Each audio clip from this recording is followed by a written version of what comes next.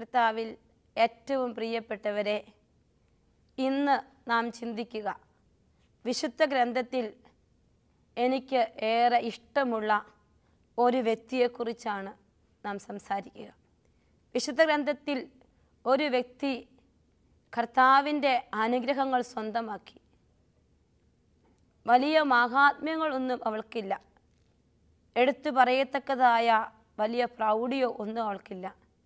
പക്ഷെ അവളുടെ ജീവിതത്തിൽ സ്വർഗം ഇടപെട്ടതിനെക്കുറിച്ച് നാം ചിന്തിക്കുകയാണ്. ആ വ്യക്തിയുടെ പേരാണ് റൂത്ത്. വിശുദ്ധ ഗ്രന്ഥത്തിൽ പഴയ നിയമഭാഗത്ത് ന്യായാധിപന്മാരുടെ പുസ്തകം കഴിഞ്ഞാൽ നാം കാണുന്ന ഒരു പുസ്തകമാണ്, ആകെ 4 അധ്യായങ്ങൾ അടങ്ങിയിരിക്കുന്ന ഒരു പുസ്തകമാണ് റൂത്തിൻ്റെ പുസ്തകം.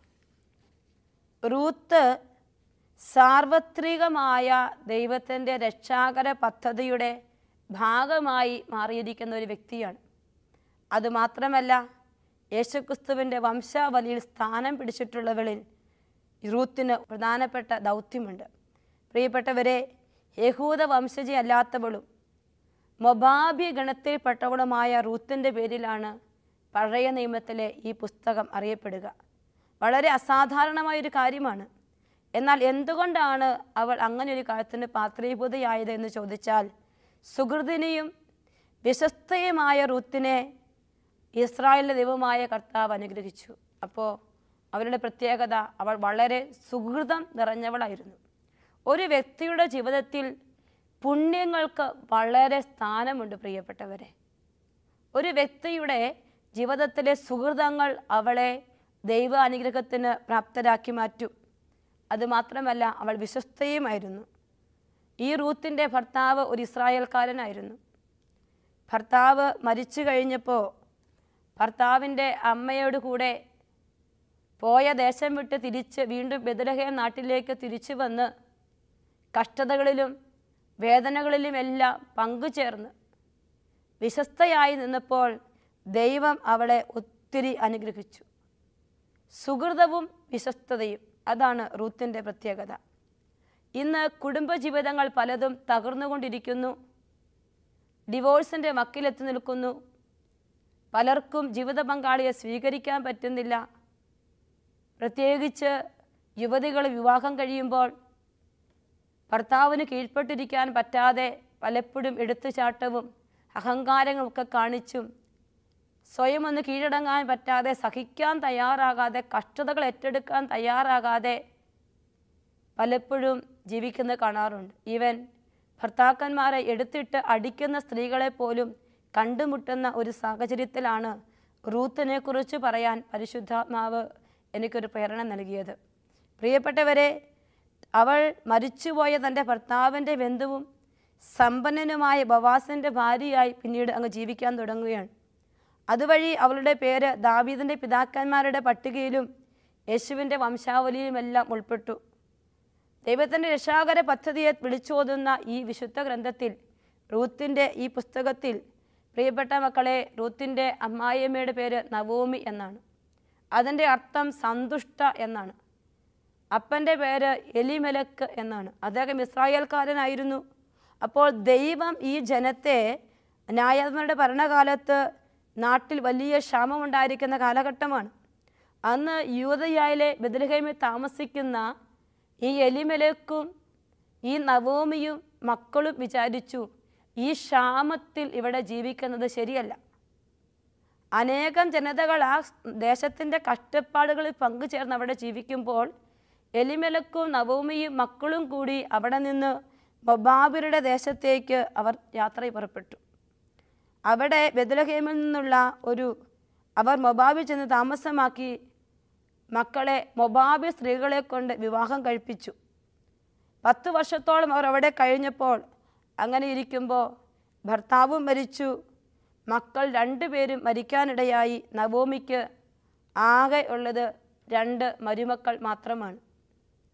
അപ്പോൾ തൻ്റെ ജീവിതത്തിൽ, അപ്പോൾ ആ ദേശം മുഴുവൻ ദുരിതങ്ങളും കഷ്ടതകളുമായി അവരുടെ ജീവിതം ഇങ്ങനെ തകർന്നു നിൽക്കുമ്പോൾ, ഒറ്റപ്പെട്ടു നിൽക്കുമ്പോൾ, കൈപ്പാർന്ന അനുഭവങ്ങളിലൂടെ സന്തുഷ്ട എന്ന് പേരുള്ള നവോമി യാത്ര ചെയ്യാൻ തുടങ്ങിയപ്പോൾ അവൾ തിരിച്ചറിഞ്ഞു, ബെത്ലഹേമിൽ അതാ വീണ്ടും വലിയ സമ്പത്തും സമൃദ്ധിയും ദൈവം കൊടുത്തിരിക്കുന്നു.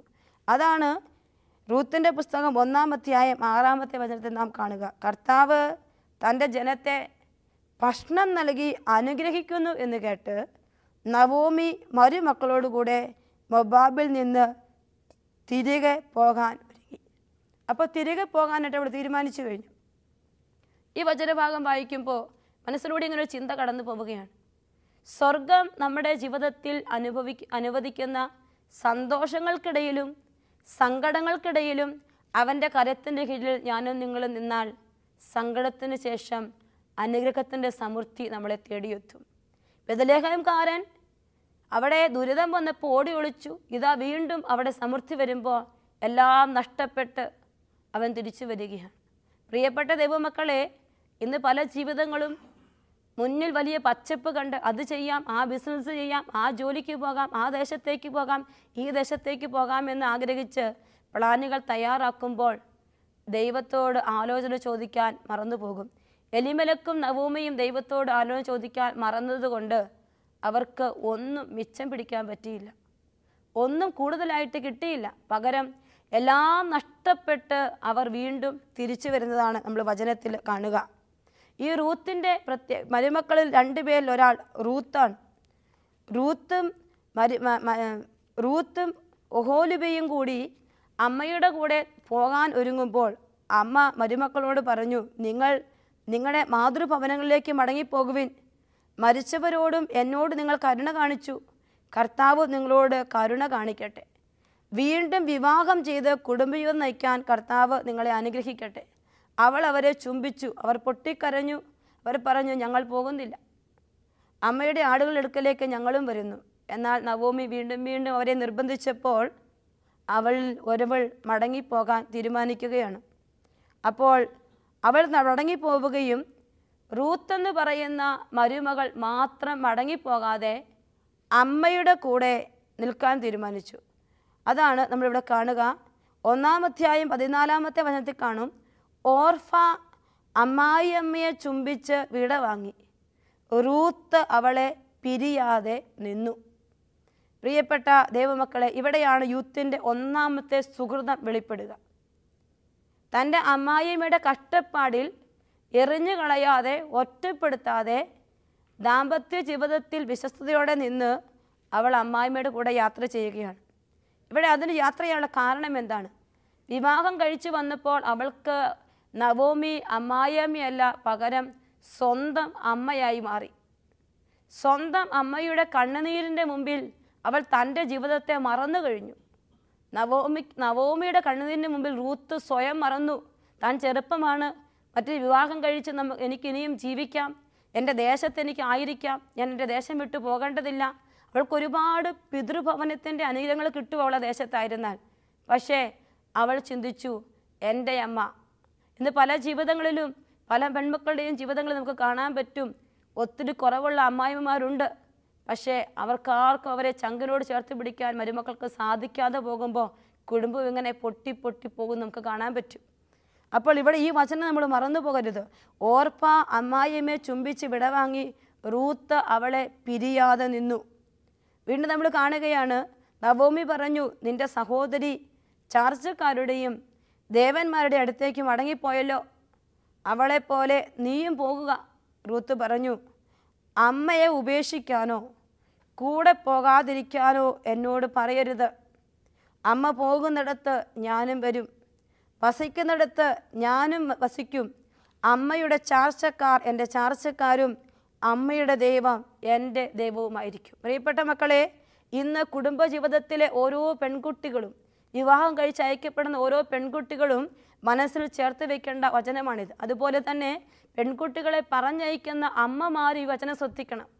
നമുക്കറിയാം, ഇന്ന് കുടുംബജീവിതത്തിൽ പല സ്ഥലങ്ങളിലും വിള്ളലുകൾ വരുമ്പോൾ ചിന്തിച്ചു നോക്കുമ്പോൾ നമ്മൾ അവരെ കുടുംബജീവിതത്തിലെ കൗൺസിലിങ്ങിന് വേണ്ടി വിളിക്കുമ്പോൾ പലപ്പോഴും വിവാഹം കഴിച്ചിരിക്കുന്ന പുരുഷന്മാർ പറയുന്ന ഒരു പ്രധാനപ്പെട്ട കാരണമുണ്ട്, ഇവളുടെ അമ്മ ഇവളെ എൻ്റെ കൂടെ നിർത്താൻ സമ്മതിക്കില്ല, ഇവളെ എപ്പോഴും തിരിച്ചു വിളിക്കും, ഓരോ കാര്യങ്ങൾ ഉപദേശിച്ചുകൊണ്ടിരിക്കും. എന്താണ് മോളെ കറി വെച്ചത്, അവൻ എന്തു പറഞ്ഞു, അവൻ കഴിച്ചോ, അവൻ ഇന്ന് ഏത് ഷർട്ടായിട്ടെ. അങ്ങനെ ഞങ്ങളുടെ ജീവിതത്തിൽ സ്വകാര്യത തരാതെ ഒരമ്മയുണ്ട്. പ്രിയപ്പെട്ട മക്കളെ, ഈ റൂത്തിൻ്റെ ജീവിതത്തിൽ ദൈവാനുഗ്രഹം വരാൻ ഒറ്റ കാരണമേ ഉള്ളൂ, അവളെന്താ പറഞ്ഞേ? അമ്മയെ ഉപേക്ഷിക്കാനോ കൂടെ പോകാതിരിക്കാനോ എന്നോട് പറയരുത്. അമ്മ പോകുന്നിടത്ത് ഞാനും വരും, വസിക്കുന്നിടത്ത് ഞാനും വസിക്കും. അമ്മയുടെ ചാർച്ചക്കാർ എൻ്റെ ചാർച്ചക്കാരും അമ്മയുടെ ദൈവം എൻ്റെ ദൈവവുമായിരിക്കും. വിജാതീയ സ്ത്രീയായ വിജാതീയ ദേവനെ ആരാധിച്ച റൂത്ത് ഇപ്പോൾ അവളോട് പറയുകയാണ്, അമ്മയുടെ ദൈവം എൻ്റെ ദൈവം. ഒരു പെൺകുട്ടി കുടുംബജീവിതത്തിൽ വിവാഹം കഴിച്ച് ചെല്ലുമ്പോൾ അവൾ ആ കുടുംബത്തിൻ്റെ ഭാഗമാണ്. അവൻ്റെ പ്രിയപ്പെട്ടവരെല്ലാം അവളുടെ സ്വന്തമാണ്. പക്ഷേ ഇന്ന് അങ്ങനെയൊന്നും പറ്റുന്നില്ല. എല്ലാവരെയും തള്ളിക്കളഞ്ഞ് പെൺകുട്ടി പുരുഷനെയും കൊണ്ട് സ്വാർത്ഥപരമായ ലോകത്തിലേക്ക് നീങ്ങുന്നു. അവിടെ പിന്നീട് തകർച്ചകൾ മാത്രം കാണുന്നു. കഴിഞ്ഞ നാളുകളിൽ എന്നെ വേദനിപ്പിച്ച ഒരു വലിയ സങ്കടപ്പെട്ട ഒരു അനുഭവം എൻ്റെ ഓർമ്മയിൽ ഇന്ന് നിൽക്കുകയാണ്. കണ്ണുനീരാണ് ഓർക്കുമ്പോഴൊക്കെ എൻ്റെ മനസ്സിൽ വരാറുള്ളത്. പ്രിയപ്പെട്ടവരെ, എന്തെന്ന് ചോദിച്ചാൽ ഒരപ്പനും അമ്മയും വളരെ പൊന്നോമനയായിട്ട് മകനെ വളർത്തിക്കൊണ്ടു വന്നു. അമ്മയും അപ്പനും മകന് വിവാഹപ്രായമായപ്പോൾ അമ്മ തന്നെ അന്വേഷിച്ച് കണ്ടുപിടിച്ച് ഒരു പെൺകുട്ടിയെ, അപ്പനില്ലാത്ത അനാഥ പെൺകുട്ടിയെ, അമ്മ മാത്രം വളർത്തിയ ഒരു പെൺകുട്ടിയെ വീട്ടിലേക്ക് കൂട്ടിക്കൊണ്ടു വന്നു. ഒരുപാട് സ്നേഹിച്ചു കൊണ്ടു നടന്നു. അങ്ങനെ ഇരിക്കുമ്പോൾ ഇവർക്കൊരു കുഞ്ഞുണ്ടായിക്കഴിഞ്ഞപ്പോൾ ഇവർക്ക് തോന്നി അപ്പനെ അമ്മയെ മാറ്റി തന്നെ താമസിക്കണം. തന്നെ താമസിക്കാൻ വീട്ടിൽ നിന്ന് അമ്മയെക്കുറിച്ച് ഇല്ലാത്തതൊക്കെ പറഞ്ഞുണ്ടാക്കി അവൾ അവനെയും കൂട്ടി വേറൊരു വീട്ടിലേക്ക് താമസമാക്കി. ക്രിസ്മസ് കാലഘട്ടം വന്നപ്പോൾ പ്രായമായ അപ്പം പറഞ്ഞു, എനിക്ക് കൊച്ചിനെ ഒന്ന് കാണണം. 3 വയസ്സുണ്ട് പെൺകുട്ടിക്ക്, എനിക്ക് കൊച്ചിനെ ഒന്ന് കാണണം, എടാ ഒന്ന് കൊണ്ടുവരുമോ? അവൻ പറഞ്ഞു, അപ്പൻ അങ്ങനെ ഇപ്പം കാണണ്ട, കൊച്ചിനെ കണ്ടില്ലേലും ഇവിടെ അടങ്ങിയിരുന്നു കൂടെ എന്ന് മകൻ ചോദിച്ചു. അതിൽ പിന്നെ കൊച്ചിനെ കാണാൻ പറ്റിയിട്ടില്ല. 25-ാം തീയതി അപ്പൻ ആഗ്രഹം പ്രകടിപ്പിച്ചെങ്കിൽ 26-ാം തീയതി വൈകുന്നേരം അപ്പൻ ICU പ്രവേശിച്ചു. കാർഡിയക് അറസ്റ്റ് ഉണ്ടായി. 27-ാം തീയതി രാവിലെ അപ്പൻ മരിക്കുകയാണ്.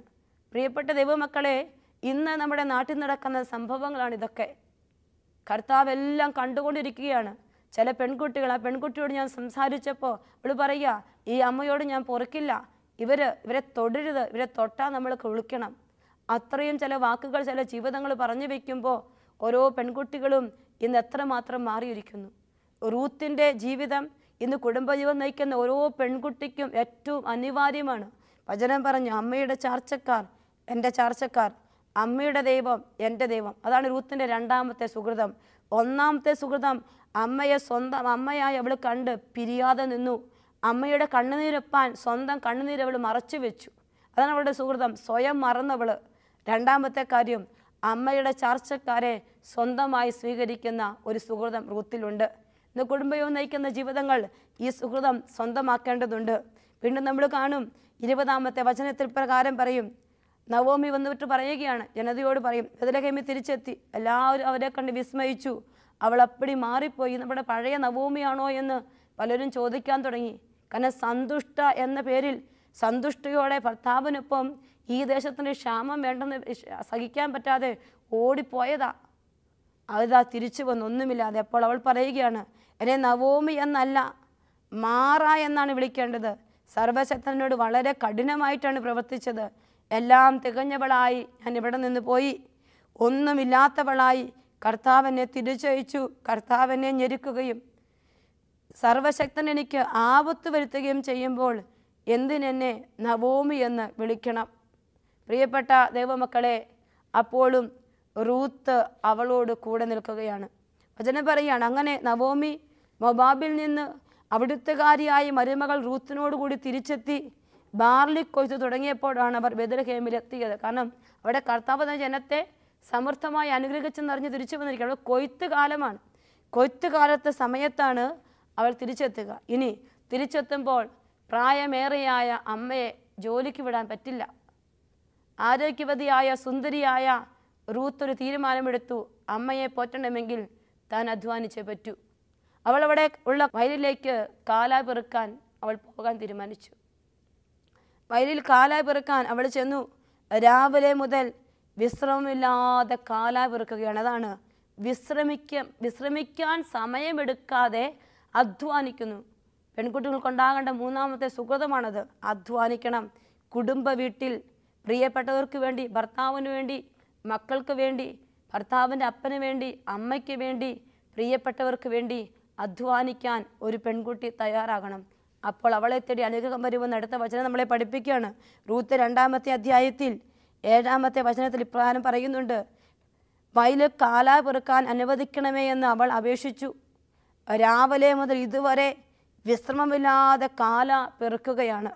പ്രിയപ്പെട്ടവരെ, മറ്റുള്ളവരുടെ മുമ്പിൽ ഒരു മിനിറ്റ് പോലും ഇരിക്കാതെ മൊബാബി പെൺകുട്ടി ആർക്ക് വേണ്ടി? അവരുടെ അമ്മയെ പോറ്റാൻ, അവളുടെ അമ്മായിയമ്മയെ പോറ്റാൻ വേണ്ടി അധ്വാനിക്കുകയാണ്. അതുകൊണ്ട് അങ്ങനെയുള്ള കുറേ ജീവിതങ്ങളുണ്ട്. കല്യാണം കഴിച്ച് വന്ന നാൾ മുതൽ വർഷങ്ങളായിട്ട് അമ്മായിയമ്മ കിടന്ന കിടപ്പിലാണ്. എല്ലാം ചെയ്തു കൊടുക്കണം. നിശബ്ദമായി തൻ്റെ ഉറക്കവും മാറ്റിവെച്ച് അമ്മായിയമ്മയെ ശുശ്രൂഷിക്കുന്ന ചില ജീവിതങ്ങളുമുണ്ട്. അവർ റൂത്തിനെ പോലുള്ള ജീവിതമാണ്. റൂത്താണ് അവരുടെ മുമ്പിൽ മാതൃകയായി നിൽക്കുന്നത്. പ്രിയപ്പെട്ടവരെ, ഈ നവോമിയുടെ ജീവിതത്തിൽ മറ്റൊരു പ്രധാനപ്പെട്ട കാര്യം നമുക്ക് കാണാൻ പറ്റും. പഴയതൊന്നും അവൾ ജീവിതത്തിലേക്ക് എടുത്തില്ല. ഇവിടെ വന്നപ്പോൾ അവൾക്ക് ദൈവം യഹോവയാ. അവൾക്ക് വിജാതീയ ദേവന്മാരാരുമല്ല. പഴയതൊന്നും അവൾ എടുത്തില്ല. ചില പെൺകുട്ടികൾ പറയും, എൻ്റെ വീട്ടിൽ ഞാൻ ഇന്ന കാറിലാണ് പോയിക്കൊണ്ടിരുന്നത്, ഇവിടെ ഇന്ന കാറില്ല, ഇവിടെ കാറൊന്നുമില്ല. ഇവിടെ പഴയതൊക്കെ എടുത്തു പെറുക്കുന്ന ഒരു ജീവിതം റൂത്തിനില്ല. ഈ ബൈബിൾ ഭാഗം മുഴുവൻ നമ്മൾ വായിച്ച് കടന്നു പോകുമ്പോൾ അവളുടെ ജീവിതത്തിൽ നമുക്ക് വ്യക്തമായി കാണാൻ പറ്റുന്നൊരു കാര്യമുണ്ട്. അവൾ ഒന്നും പഴയതെടുത്തു വെച്ചതായിട്ടോ തിരിച്ചു പോകാമെന്നോ ഒരിക്കൽ പോലും റൂത്ത് ചിന്തിച്ചിട്ടില്ല. ഒരിക്കൽ പോലും റൂത്ത് ചിന്തിച്ചതായി വചനത്തിൽ വായിച്ച് കേൾക്കുന്നില്ല. ഇന്ന് ഒന്ന് പറഞ്ഞ് രണ്ടാമത്തേതിന് വീട്ടിൽ നിന്ന് ഇറങ്ങിപ്പോകുന്ന അനേകം ജീവിതങ്ങളെ നാം കണ്ടുമുട്ടുമ്പോൾ, പ്രിയപ്പെട്ട ദൈവമക്കൾ, ഈ കാലഘട്ടത്തിൽ റൂത്തിൻ്റെ പുസ്തകം നമ്മുടെ ഓരോരുത്തരുടെയും കുടുംബജീവിതങ്ങൾക്ക് അനിവാര്യമാണ്. ഒന്ന് പറഞ്ഞ് രണ്ടാമത്തേന് ഇറങ്ങിപ്പോയി. രാത്രികളിൽ പിന്നെ അപ്പനും അമ്മയും കരയുന്നു, വിളിക്കുന്നു, ഭർത്താവ് തേടി ഇറങ്ങിപ്പോകുന്നു. എന്തെല്ലാം ജീവിതങ്ങളാണ് നാം കണ്ടുമുട്ടുക. അപ്പോൾ വചനം പറയുകയാണ്, 11-ാമത്തെ വചനം, ബോവാസിൻ്റെ വയലിലാണ് അവൾ പോയി കാല പെറുക്കുന്നത്. ബോവാസ് പറഞ്ഞു, ഭർത്താവിൻ്റെ മരണത്തിന് ശേഷം നീ അമ്മായിയമ്മയ്ക്ക് വേണ്ടി ചെയ്തതും മാതാപിതാക്കളെയും സ്വദേശത്തെയും വിട്ട് അപരിചിതരായ ജനത്തിൻ്റെ ഇടയിൽ വന്നതുമെല്ലാം എനിക്കറിയാം. നിന്റെ പ്രവൃത്തികൾക്ക് കർത്താവ് പ്രതിഫലം നൽകും. നീ അഭയം പ്രാപിച്ചിരിക്കുന്ന ഇസ്രായേലിലെ ദൈവമായ കർത്താവ് നിന്നെ സമൃദ്ധമായി അനുഗ്രഹിക്കും. ഒരനുഗ്രഹമാണ് ബോവാസ് കൊടുക്കുക. അവൾക്ക് കിട്ടുന്ന ഈ ഇസ്രായേൽ ദേശത്ത് വന്നപ്പോൾ ഏറ്റവും ആദ്യം കിട്ടിയ അനുഗ്രഹം അതാണ്. നീ അഭയം പ്രാപിച്ചിരിക്കുന്ന കർത്താവ്, ഇസ്രായേലിലെ ദൈവമായ കർത്താവ് നിന്നെ സമൃദ്ധമായി അനുഗ്രഹിക്കും. നിന്റെ പ്രവൃത്തികൾക്ക് പ്രതിഫലം നൽകും. പ്രിയപ്പെട്ടവരെ, പുതിയതായി വിവാഹ ജീവിതത്തിലേക്ക് പ്രവേശിക്കുന്ന പെൺകുട്ടികൾ ഈ കാര്യം ചിന്തിക്കണം. നീ അഭയം പ്രാപിച്ചിരിക്കുന്ന കർത്താവിലാണ്. നീ ഇവിടെ ചെയ്യുന്ന ഓരോ കാര്യങ്ങൾക്കും ദൈവം നിനക്ക് പ്രതിഫലം നൽകും. ഈ കുടുംബം നിനക്ക് അപരിചിതമായിരുന്നു, പക്ഷെ നീ ഇവിടെ ചെയ്യുന്ന ഓരോ കാര്യങ്ങൾക്കും കർത്താവ് നിനക്ക് പ്രതിഫലം നൽകും. കർത്താവ് നിൻ്റെ ജീവിതത്തിൽ ഇടപെടും. പിന്നീട് നമ്മൾ അങ്ങോട്ട് കാണുകയാണ്, ബോവാസ് അവളോട് വലിയ കരുണ കാണിക്കുന്നു, ദയ കാണിക്കുന്നു. ബോവാസ് പറഞ്ഞു, ഭൃത്യനോട് പറഞ്ഞു, അവൾ കാല പെറുക്കാൻ എഴുന്നേറ്റപ്പോൾ ബോവാസ് ഭൃത്യനോട് പറഞ്ഞു, 15-ാമത്തെ വചനം, അവൾ കറ്റകളുടെ ഇടയിൽ നിന്നും ശേഖരിച്ചു കൊള്ളട്ടെ, അവളെ ശകാരിക്കരുത്. കറ്റകളിൽ നിന്ന് കുറേശ്ശെ വലിച്ചൂരി അവൾക്ക് പെറുക്കാനിടണം, അവളെ ശാസിക്കരുത്. എന്നിട്ട് 17-ാമത്തെ വചനം, രാവിലെ മുതൽ വിശ്രമമില്ലാതെ അധ്വാനിച്ചിട്ട് അങ്ങനെ അവൾ സന്ധ്യ വരെ കാല പെറുക്കി. മെതിച്ചപ്പോൾ ഏകദേശം ഒരേഫ ബാർലി ഉണ്ടായിരുന്നു. അവൾ അതെടുത്തുകൊണ്ട് വന്ന് നഗരത്തിലേക്ക് പോയി. താൻ ശേഖരിച്ച ധാന്യം അമ്മായിയമ്മയെ കാണിച്ചു. ബാക്കി വന്ന ആഹാരം അവൾക്ക് കൊടുക്കുകയും ചെയ്തു. പ്രിയപ്പെട്ടവരെ, അമ്മയെ സ്നേഹിക്കുന്ന ഒരു മരുമകളെ കാണാൻ പറ്റും. അമ്മായിയമ്മയെ സ്നേഹിക്കുന്ന ഒരു മരുമകളെ നമ്മൾ കാണുകയാണ്. റൂത്തിൻ്റെ ജീവിതത്തിലെ മറ്റൊരു വലിയ പ്രത്യേകത എന്ന് പറയുക പൂർണ്ണ വിശ്വാസത്തോടെ ഒരു ജീവിതമാണ്. റൂത്തിൻ്റെ മുമ്പിൽ ഒന്നുമില്ല. അവൾക്കറിയില്ല ഇവിടെ അമ്മായിമ്മയുടെ കൂടെ വരുമ്പോൾ അവൾക്കൊരു കുടുംബജീവിതം ഉണ്ടെന്ന് അവൾ സ്വപ്നം പോലും കണ്ടിട്ടില്ല. പക്ഷേ നമുക്കറിയാം, ഹെബ്രായർക്ക് എഴുതിയ ലേഖനം 11-ാമത്തെ അധ്യായം. 11-ാമത്തെ അധ്യായത്തിൽ വിശ്വാസത്തെക്കുറിച്ച് വചനം പറഞ്ഞു വെച്ചിട്ട് ഒരു കാര്യം പറയുന്നുണ്ട്. മുന്നിൽ കണ്ടുകൊണ്ട് ഓടേണ്ടതിനെക്കുറിച്ച് പൗലോസ്ലീഹ നമ്മളെ പഠിപ്പിക്കുന്നുണ്ട്. ഹെബ്രായ ലേഖനത്തിൽ ലേഖനകർത്താവ് പറയുന്നത് മുഴുവൻ കർത്താവിനെ മുന്നിൽ കണ്ട് ഓടുന്നതിനെക്കുറിച്ചാണ്. കർത്താവിനെ മുന്നിൽ കണ്ട് ഓടാൻ തുടങ്ങുമ്പോൾ ഓരോ ജീവിതങ്ങൾക്കും ദൈവം തരുന്ന വലിയ അനുഗ്രഹങ്ങളുടെ വെളിച്ചത്തിൽ നമ്മൾ ഇപ്രകാരം കാണും. 11-ാം അധ്യായത്തിൽ വിശ്വാസമെന്നത് പ്രത്യാശിക്കുന്നത് ലഭിക്കുമെന്ന ഉറപ്പും കാണപ്പെടാത്തത് ഉണ്ട് എന്ന ബോധ്യവുമാണ്. ഇതുമൂലമാണ് പൂർവികന്മാർ അംഗീകാരത്തിന് അർഹരായത്. ഈ വചനമാണ് ശ്രദ്ധിക്കേണ്ടത്. 11:2 അവസാനം, ഇതുമൂലമാണ് പൂർവികന്മാർ അംഗീകാരത്തിന് അർഹരായത്. പ്രിയപ്പെട്ട ദൈവമക്കളെ, ഇന്ന് വിശ്വാസത്തിൽ നീ ജീവിക്കാൻ തുടങ്ങുമ്പോൾ നിൻ്റെ ജീവിതം വരും തലമുറകളിൽ അംഗീകാരത്തിന് കാരണമായി മാറും. ഇന്നും കാലങ്ങൾ പിന്നിടുമ്പോഴും വിശുദ്ധ ഗ്രന്ഥത്തിൽ റൂത്തിന് സ്ഥാനം പിടിക്കാൻ പറ്റിയിട്ടുണ്ടെങ്കിൽ യൂത്തിന് അഗാധമായ വിശ്വാസം. ഒന്നും പ്രതീക്ഷിക്കാനില്ലാത്തപ്പോഴും അമ്മായിയമ്മയുടെ ദൈവത്തെ സ്വന്തം ദൈവമായി കണ്ട് സുഹൃത്തത്തോടെ ജീവിക്കാൻ തുടങ്ങിയപ്പോൾ അവൾക്ക് അഗാധമായ വിശ്വാസം കിട്ടി. വീണ്ടും നമ്മൾ കാണും 3-ാമത്തെ അധ്യായത്തിൽ ബോവാസിൻ്റെ മെതിക്കളത്തിലേക്ക് അമ്മായിമ്മ പറഞ്ഞത് പ്രകാരം അവൾ പോവുകയാണ്. അപ്പോൾ 3-ാമത്തെ അധ്യായം 1-ാം വചനം, അനുഗ്രഹം തുടങ്ങി അവളുടെ ജീവിതത്തിലേക്ക്. നവോമി റൂത്തിനോട് പറഞ്ഞു, മകളെ, സന്തുഷ്ടമായ കുടുംബജീവിതത്തിൽ നിന്നെ പ്രവേശിപ്പിക്കുക എൻ്റെ കടമയല്ലേ? നീ ആരുടെ ദാസികളുമൊത്ത് ജോലി ചെയ്യുന്നുവോ ആ ബോവാസ് നമ്മുടെ ബന്ധുവാണല്ലോ. മെതിക്കളത്തിൽ ബാർലി പാറ്റുന്നതിന് അവൻ ഇന്ന് രാത്രി വരുന്നുണ്ട്. നീ കുളിച്ച് തൈലം പൂശി ഏറ്റവും നല്ല വസ്ത്രം ധരിച്ച് മെതിക്കളത്തിൽ ചെല്ലണം. അവൻ്റെ അത്താഴം കഴിയുന്നവരെ അവൻ നിന്നെ തിരിച്ചറിയാൻ ഇടയാകരുത്. അവൻ ഉറങ്ങാൻ കിടക്കുന്ന സ്ഥലം നോക്കി വെക്കണം. പിന്നീട് നീ ചെന്ന് അവൻ്റെ കാലിൽ നിന്ന് പുതപ്പ് മാറ്റി അവിടെ കിടക്കണം. പ്രിയപ്പെട്ടവരെ, അമ്മായിയമ്മയെ സ്നേഹിച്ച മരുമകൾക്ക് അമ്മായിയമ്മ തന്നെ അനുഗ്രഹത്തിന് വഴി പറഞ്ഞു കൊടുക്കുകയാണ്. അങ്ങനെ അവൾ ചെയ്തു. അവൾ അന്ന് രാത്രി അവൻ്റെ കാൽക്കൽ പോയി കിടന്നു, പുതപ്പ് മാറ്റി അവിടെ കിടന്നപ്പോൾ 10-ാമത്തെ വചനത്തിൽ അവൻ മറുപടി പറഞ്ഞു, മകളെ, കർത്താവ് തന്നെ അനുഗ്രഹിക്കട്ടെ. ഈ ഇപ്പോൾ കാണിച്ചിരിക്കുന്ന ഔദാര്യം ആദ്യത്തേതിലും വലുതാണ്. യുവാക്കന്മാരെ ദരിദ്രരോ ധനികരോ ആകട്ടെ, തേടാതെ നീ എൻ്റെ അടുക്കലേക്ക് വന്നല്ലോ. മകളെ, ഭയപ്പെടേണ്ട. നീ ആവശ്യപ്പെടുന്ന എന്തും ഞാൻ നിനക്ക് ചെയ്തു തരാം. നീ ഒരു ഉത്തമ സ്ത്രീയാണെന്ന് നഗരത്തിലെ എൻ്റെ പരിചയക്കാർക്കെല്ലാം അറിയാം. പ്രിയപ്പെട്ടവരെ, അന്യദേശത്ത്, അറിവില്ലാത്ത സ്ഥലത്ത്, പരിചയമില്ലാത്ത ദേശത്ത് വന്ന് അമ്മായിമ്മയ്ക്ക് വേണ്ടി അധ്വാനിച്ച് ത്യാഗം ചെയ്തപ്പോൾ ജനതകൾ മുഴുവൻ അവളെക്കുറിച്ച് പറഞ്ഞു, നീ ഒരു ഉത്തമ സ്ത്രീയാണ് എന്ന്. ഇന്ന് കുടുംബജീവിതം നയിക്കുന്ന ഓരോ ജീവിതങ്ങളും സ്വയം പരിശോധിക്കണം. ഉത്തമമായൊരു ജീവിതം നയിക്കാൻ നിനക്ക് പറ്റുന്നുണ്ടോ? നിൻ്റെ കെട്ടിച്ചു വിട്ട കുടുംബജീവിതത്തിൽ നിനക്ക് ജീവിക്കാൻ പറ്റുന്നുണ്ടോ? വലിയ സ്വഭാവ മൂല്യമുള്ള അവൾ തൻ്റെ ജീവിതം കർത്താവിന് മുമ്പിൽ സമർപ്പിച്ചപ്പോൾ അധ്വാനിക്കാൻ അവൾ മറന്നില്ല. ഉത്തരവാദിത്വം അവൾ ഏറ്റെടുത്തു. അവളുടെ ജീവിതത്തിൽ രക്ഷ ആസന്നമായി.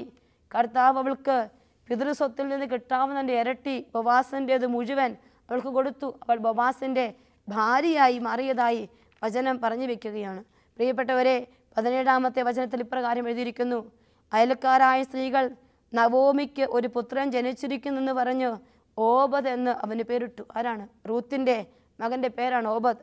അവൻ ദാവീദിൻ്റെ പിതാവായ ജസയുടെ പിതാവാണ്. വചനം ഇത് വായിക്കുമ്പോൾ ചങ്കിൽ എഴുതി വെക്കണം. ജസയുടെ പിതാവായ ഓബദിന് ജന്മം കൊടുത്തത് വിജാതീയ സ്ത്രീയായ റൂത്ത് അമ്മായിമ്മയ്ക്ക് വേണ്ടി ചെയ്തു കൊടുത്ത സമർപ്പണത്തിന് സ്വർഗം കൊടുത്ത അനുഗ്രഹം. അവൻ്റെ ജീവിതത്തിൽ ഓബദ് ജസയുടെയും ജസെ ദാവീദിൻ്റെയും പിതാവാണ് എന്ന്. ദാവീദിൻ്റെ വംശത്തിൽ നിന്നാണ് യേശു ക്രിസ്തു ജന്മമെടുത്തത്. പ്രിയപ്പെട്ട ദൈവമക്കളെ, ഞാനും നിങ്ങളും ത്യാഗങ്ങൾ ഏറ്റെടുക്കുമ്പോൾ രക്ഷാകര പദ്ധതിയിൽ പങ്കുചേരാൻ സ്വർഗം കൃപ തരികയാണെന്ന് മറന്നു പോകാതെ ത്യാഗങ്ങൾ ഏറ്റെടുത്ത് ഏൽപ്പിച്ചിരിക്കുന്ന സ്ഥലത്തേക്ക് വിശ്വസ്തയോടെ ജീവിക്കാൻ തുടങ്ങിയാൽ, സുഹൃതങ്ങൾ വ്യാപരിക്കാൻ തുടങ്ങിയാൽ ഈശോ നിന്നെ അനുഗ്രഹിക്കും. അതിനുള്ള കൃപ നമുക്ക് ചോദിച്ച് പ്രാർത്ഥിക്കാം. കർത്താവെ, ഞങ്ങളുടെ ഓരോരുത്തരുടെയും ജീവിതങ്ങളെ സമർപ്പിക്കുന്നു. ഈ ലോകത്ത് ഞങ്ങളായിരിക്കുമ്പോൾ കഷ്ടതകളും ക്ലേശങ്ങളും ഒക്കെ ഏറ്റെടുത്ത് സുഹൃതം നിറഞ്ഞ ജീവിതത്തോടെ വിശ്വസ്ത പുലർത്തി ജീവിച്ച് എൻ്റെ രക്ഷാകര പദ്ധതിയിൽ പങ്കുചേരാൻ കർത്താവെ ഓരോ ജീവിതങ്ങളെയും അനുഗ്രഹിക്കണമേ എന്ന് പ്രാർത്ഥിക്കുന്നു. എല്ലാ ജീവിതങ്ങൾക്കും കൃപ കൊടുക്കണമെന്ന് പ്രാർത്ഥിക്കുന്നു. കുടുംബിനികളായ ഓരോ വ്യക്തികളെയും അനുഗ്രഹിക്കണമെന്ന് പ്രാർത്ഥിക്കുന്നു. നിത്യം പിതാവും പുത്രനും പരിശുദ്ധാത്മാവുമായ സർവേശ്വര